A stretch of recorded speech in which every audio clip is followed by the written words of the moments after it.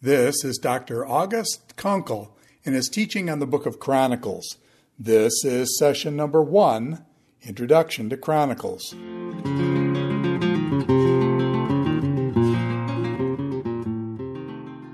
Welcome to a course on Chronicles. As you can see, my name is Gus Konkel. My connection to Chronicles goes back to Westminster Seminary, where Professor Raymond Dillard was the mentor of my dissertation, which was focused on Hezekiah, and of course that dealt largely with 2nd Chronicles along with Isaiah and Kings. So I was privileged to take Chronicles from the master, the man who's written one of the finest books on Chronicles that we have to this day. My teaching career was actually at Providence Theological Seminary in Winnipeg, Manitoba. I began teaching there in 1984, and if you think that must make me very old, you are correct. But I'm still able to do this taping, for which I am very grateful. We moved to Ontario almost 10 years ago now, after I retired from Providence.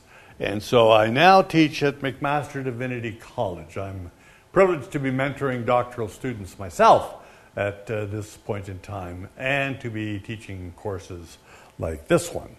So the books that we are interested in are called Chronicles, which are a mystery to most people. The name is quite meaningless because it is not common in English. And the moment you start to read 9 chapters of genealogies, you immediately feel quite lost. And so Chronicles tends to become ignored. It is, in fact, one of the last books of the Old Testament to be written. So we want to talk just a little bit about Chronicles, and we want to talk a little bit about its canonical history. The book of Chronicles, as we have it in our Hebrew Bible, in our Protestant Bibles, is a companion, more or less, with Ezra, Nehemiah. And normally our Bibles are arranged so that Ezra, Nehemiah immediately follows Chronicles. That sort of seems to make sense because if you read the last verses of Chronicles, you find that this is exactly the way in which Ezra and Nehemiah begins, with precisely these same words about the decree of Cyrus that the temple at Jerusalem should be restored. And that decree would have been issued in about 539. So the two seem to be related, and what furthermore seemed to connect Ezra, Nehemiah, and Chronicles was a book that we don't have in our Bibles, but was always in the Bible of the church, which we call the Septuagint. It's the Greek Bible. It was the Bible of the church up until the time of the Reformation. What is interesting about the book called First Esdras is the fact that it begins with the story of Josiah in 2 Chronicles 36 and then ends with Ezra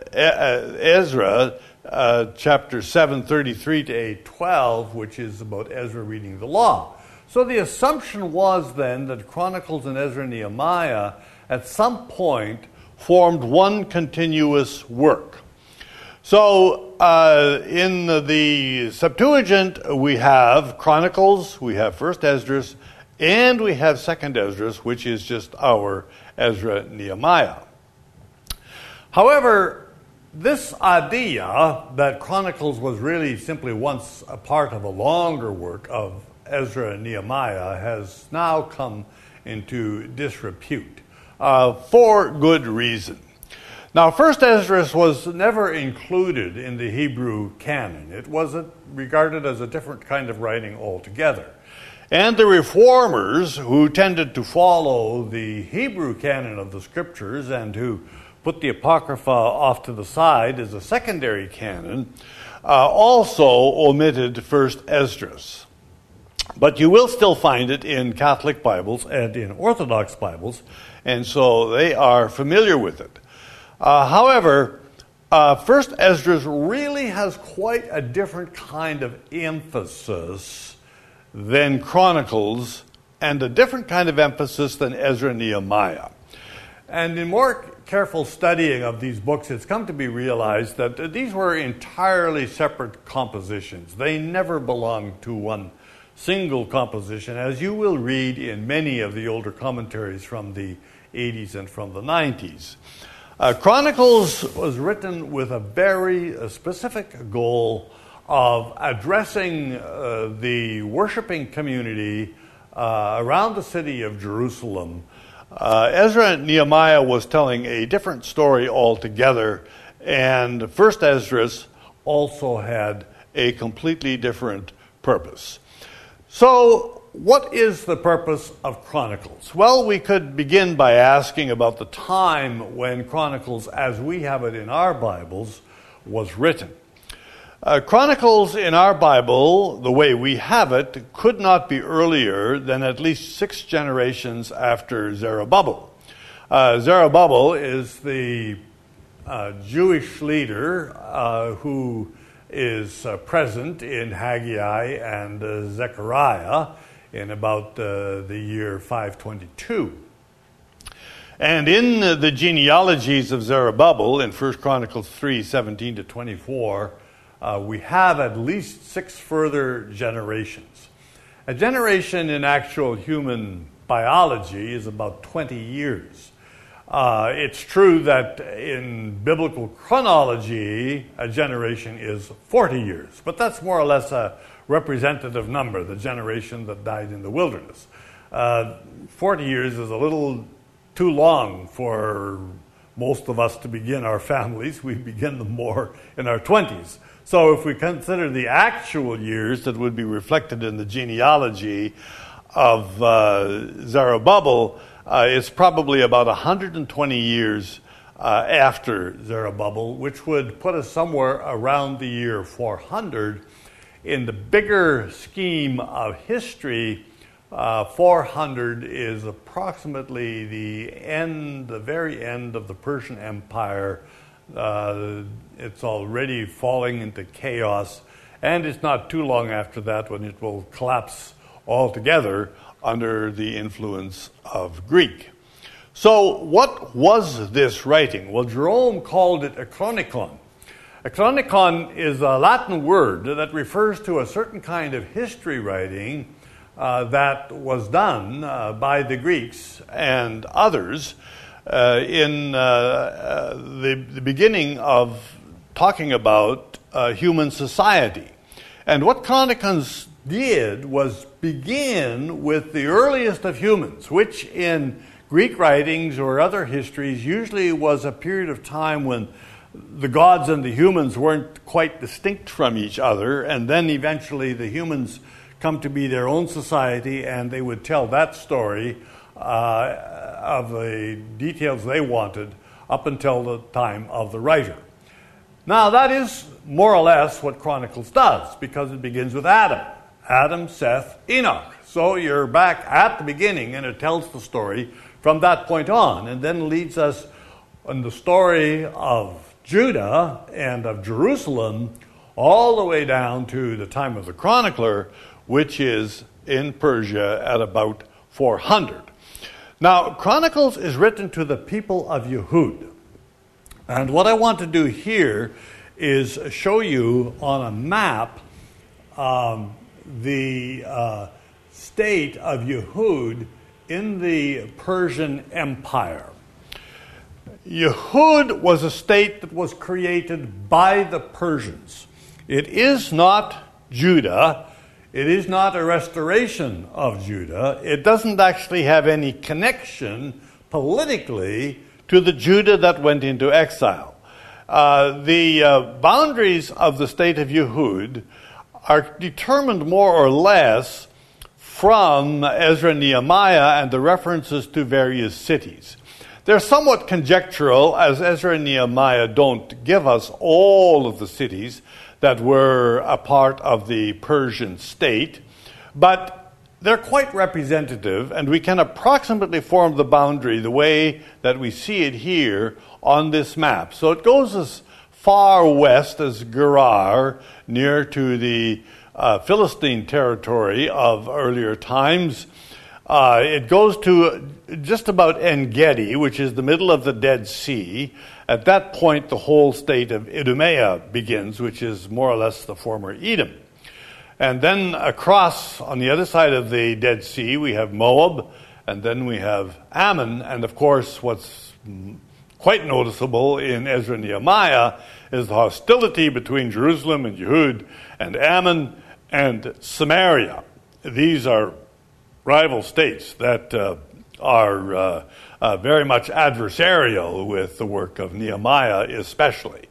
So the chronicler lives in the state of Yehud, a Persian state that is subjected to the rule of the Persians and in many ways dependent upon them. And the center point of Yehud is Jerusalem and the restoration of the temple. And that is the chronicler's interest. So he really doesn't directly talk too much about the other cities of Yehud. He talks more about the whole history of Israel in the land of Palestine. But he tells that history so that these people can understand who they are at his point in time in Jerusalem. That is the political circumstance that we have as we come to the book of Chronicles. So that takes us back to where we left off. The point for the chronicler as to who they are in this Persian state, this small, seemingly insignificant group of people, is that they are the heirs to a promise. And that really is the key thing. The whole book is built around the promise to David, which is why David and Solomon form the greatest part of the history of the chronicler. But we especially see this promise in focus at the end of the reign of David in chapter 22, where David gives his commission to Solomon regarding the promise of the kingdom of Yahweh, the kingdom of God. This is the phrase that Jesus is going to begin with in the New Testament, the kingdom of God. Well, it wasn't a phrase that Jesus invented. It was one that grew out of this concept of what it meant to continue as the people of God after the political state of Israel and Judah was gone and would never be revived again. Never was a political state until 1948, when it was revived by the United Nations. So what they are is the people of promise. And what are they supposed to be as the people of promise?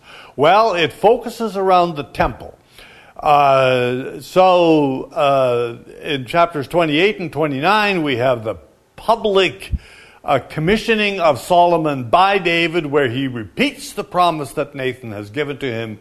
And then in 29, the blessing that David gives to Solomon in order to assure him that he is most significant in terms of all the history of the world. Because this is not his throne, this is the throne of the kingdom of Yahweh. And the kingdom of Yahweh is forever. So the Persians might not think much about this little state of Yehud. They're more or less a military buffer to protect them against invasions that might come up from Egypt. That's all they are to the Persians. But to the chronicler, they are something much more than that. To the chronicler, these are the people of promise, and that's why he writes his book. So Chronicles, then, is a history. In fact, unlike any of the other books of the Old Testament, Chronicles is a history. It calls itself Devarim Hayamim, the events of the times, a history. So it's the chronicler's own way of writing the history of Israel and Judah as he found it in the prophetic accounts of this history, namely Joshua through 2 Kings. But the chronicler looks at this history in quite a different way, and so tells the story in his own way. Kings is quoted most extensively, though there is something we need to notice about the chronicler's extensive quotations from Kings.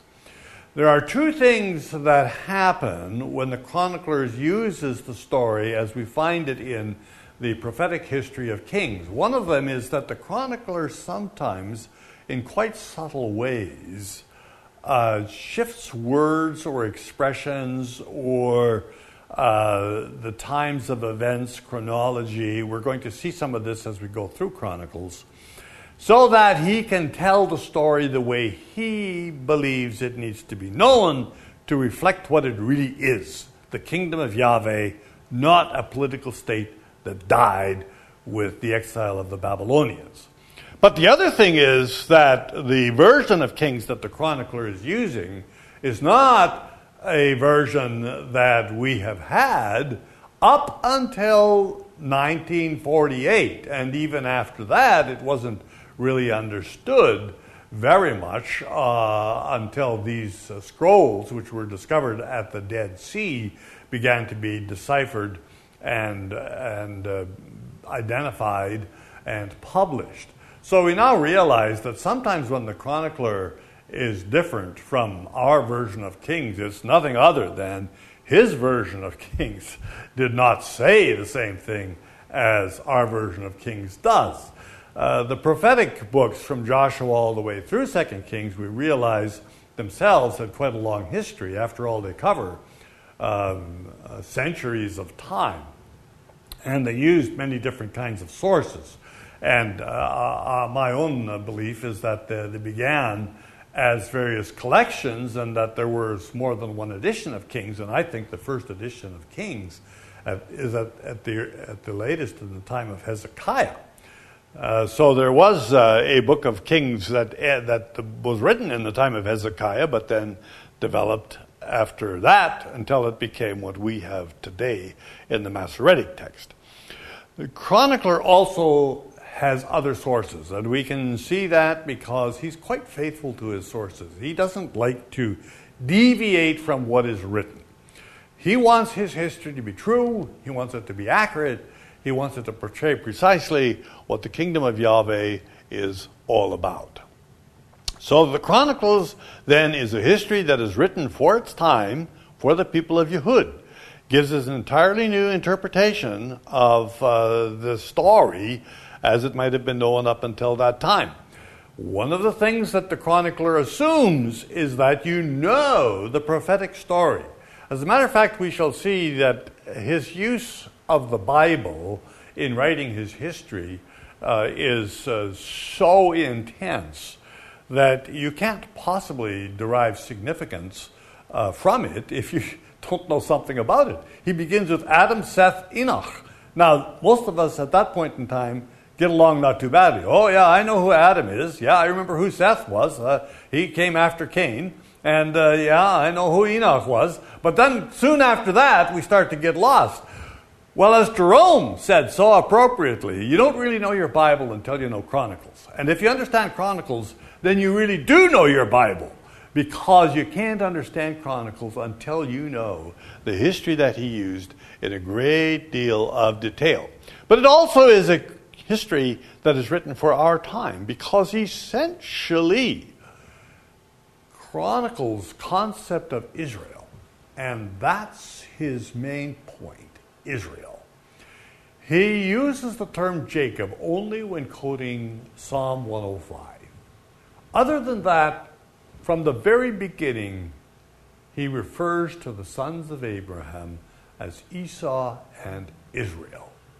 What these people in Yehud need to know is what God intended for Israel starting back in Genesis. Now, that Israel is precisely the background of what is meant by Israel in the Gospels and especially in Paul.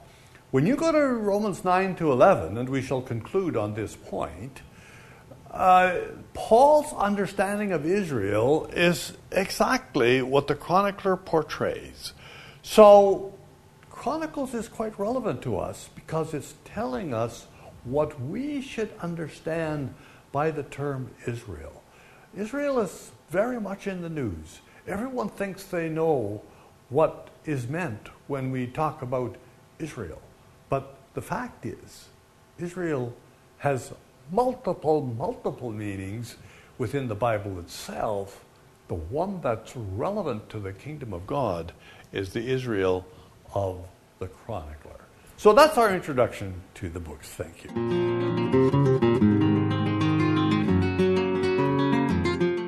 This is Dr. August Konkel in his teaching on the book of Chronicles.